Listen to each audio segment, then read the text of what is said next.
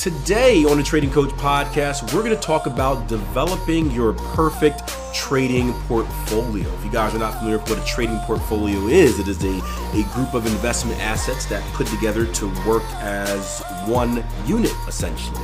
Now, common sense may say that, hey, I just want to take the best performing things and throw it into this bunch, but I'll tell you what, that's not always the case. We're going to dig into exactly why that is right now. All right, one more quick question before the break. Good. The voice is dying.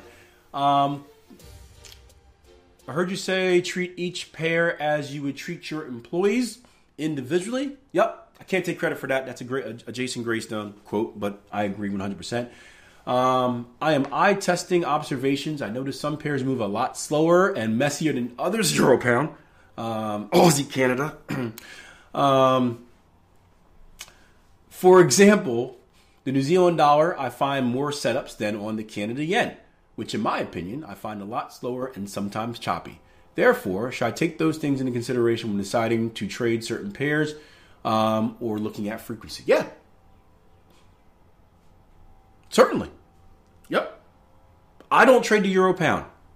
I actually think the euro pound is a pretty decent pair as far as my trading style goes. Like I'm pretty good at predicting it. I'm predicting stuff on the euro pound. It tends to kind of follow through with what I believe are like the technical rules. Like there are some pairs that I just they don't care about technical rules. Not that the market should, but like if a double top happens at structure, you would expect some type of retracement, right? Stuff like that, where some pairs just like they'll give you double top after double top and double top, and they'll just keep breaking up. Like they don't care. I actually like the euro pound, but it is so slow that it's not worth my time.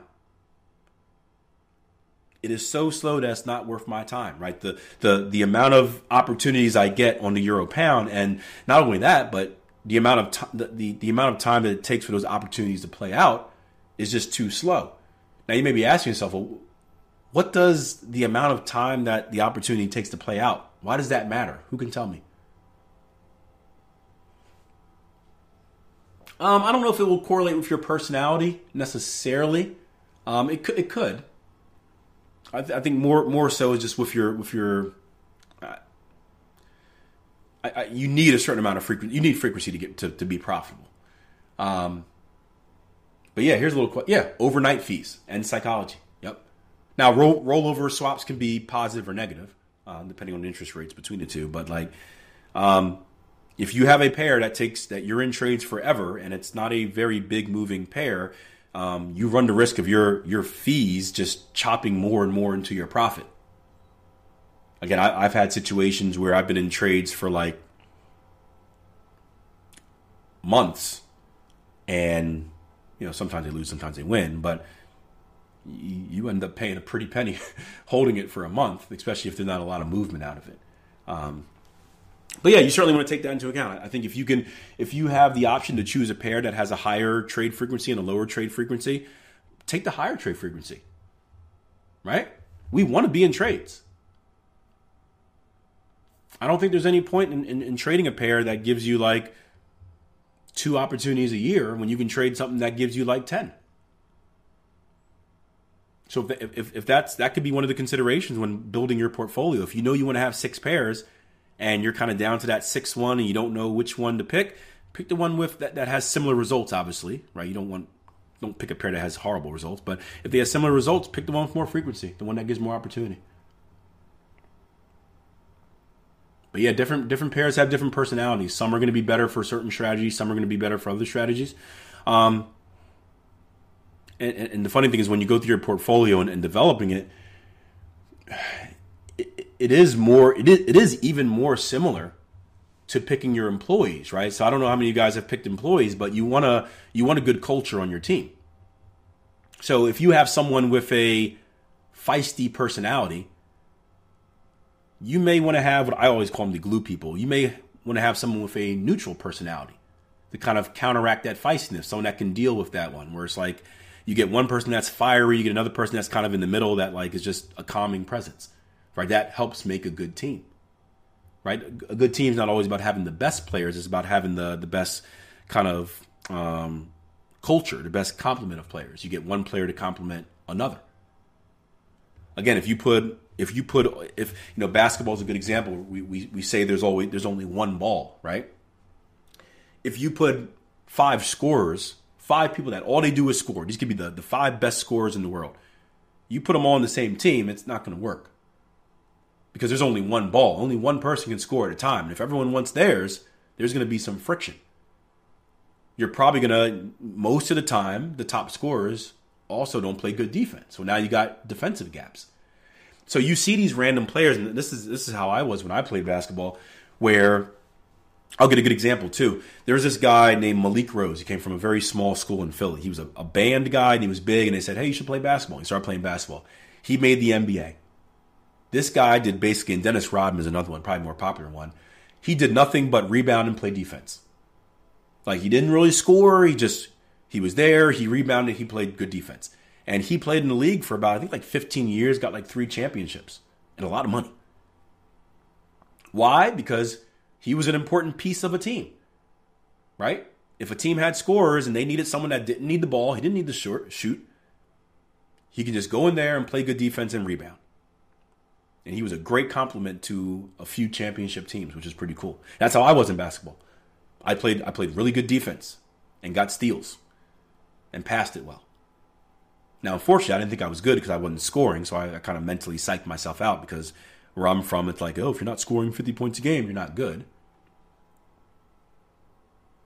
But, yeah, so you need a complement. So sometimes when you're building that portfolio, what you'll notice is you may include a pair that isn't the greatest performing pair, but it's steady Freddy.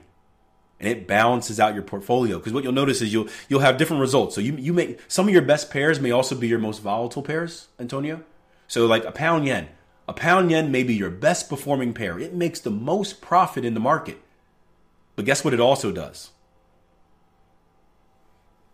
It takes the most hits, right? You got to deal with some drawdown to get that profit.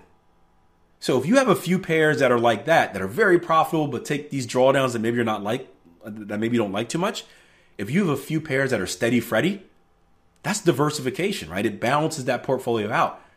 Now, when those big pairs are going through those drawdowns, you've got these steady pairs that are kind of keeping you somewhat afloat until the next extension for those big pairs. So I've worked with many traders where they've looked at a pair. We've worked on developing portfolios, and they've put in pairs that just aren't that great. As far as like they're profitable. They're nothing special, just because it balances out the portfolio. And when you balance out the portfolio, if you're using a money management system, it allows you to kind of increase your money management, your risk management, and be more profitable that way. It's very interesting. But you don't really see the full story until you do your back testing. You have all your results, and you start kind of patching them together into an equity curve. You're like, so what if I take these two? What if I take those two? That's my favorite part of building a strategy, is after I have all the individual numbers, kind of piecing them together and seeing what the bigger picture looks like. Ooh, it's great. And you get that equity curve, and then like sometimes it's choppy, and you smooth it out. And you're like, ooh, right? It's cool. Getting to that point sucks. I hate back testing. I love it, just not. I love the beginning and the end. I hate the middle. It sucks. But that's the cool part. So yeah, you're dead on. Real quick, Duncan says before we take our break, All Blacks number 1. All Blacks, Duncan. Nah, I know what you're talking about. Yeah. All Blacks number 1. Rule number 1: no dickheads.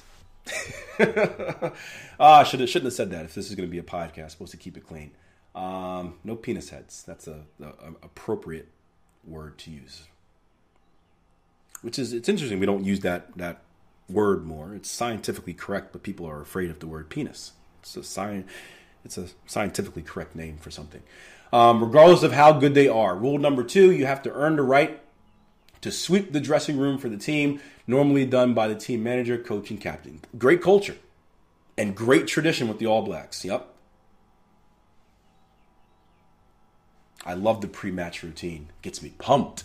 And I would never play against them after that. I would just concede. You know what?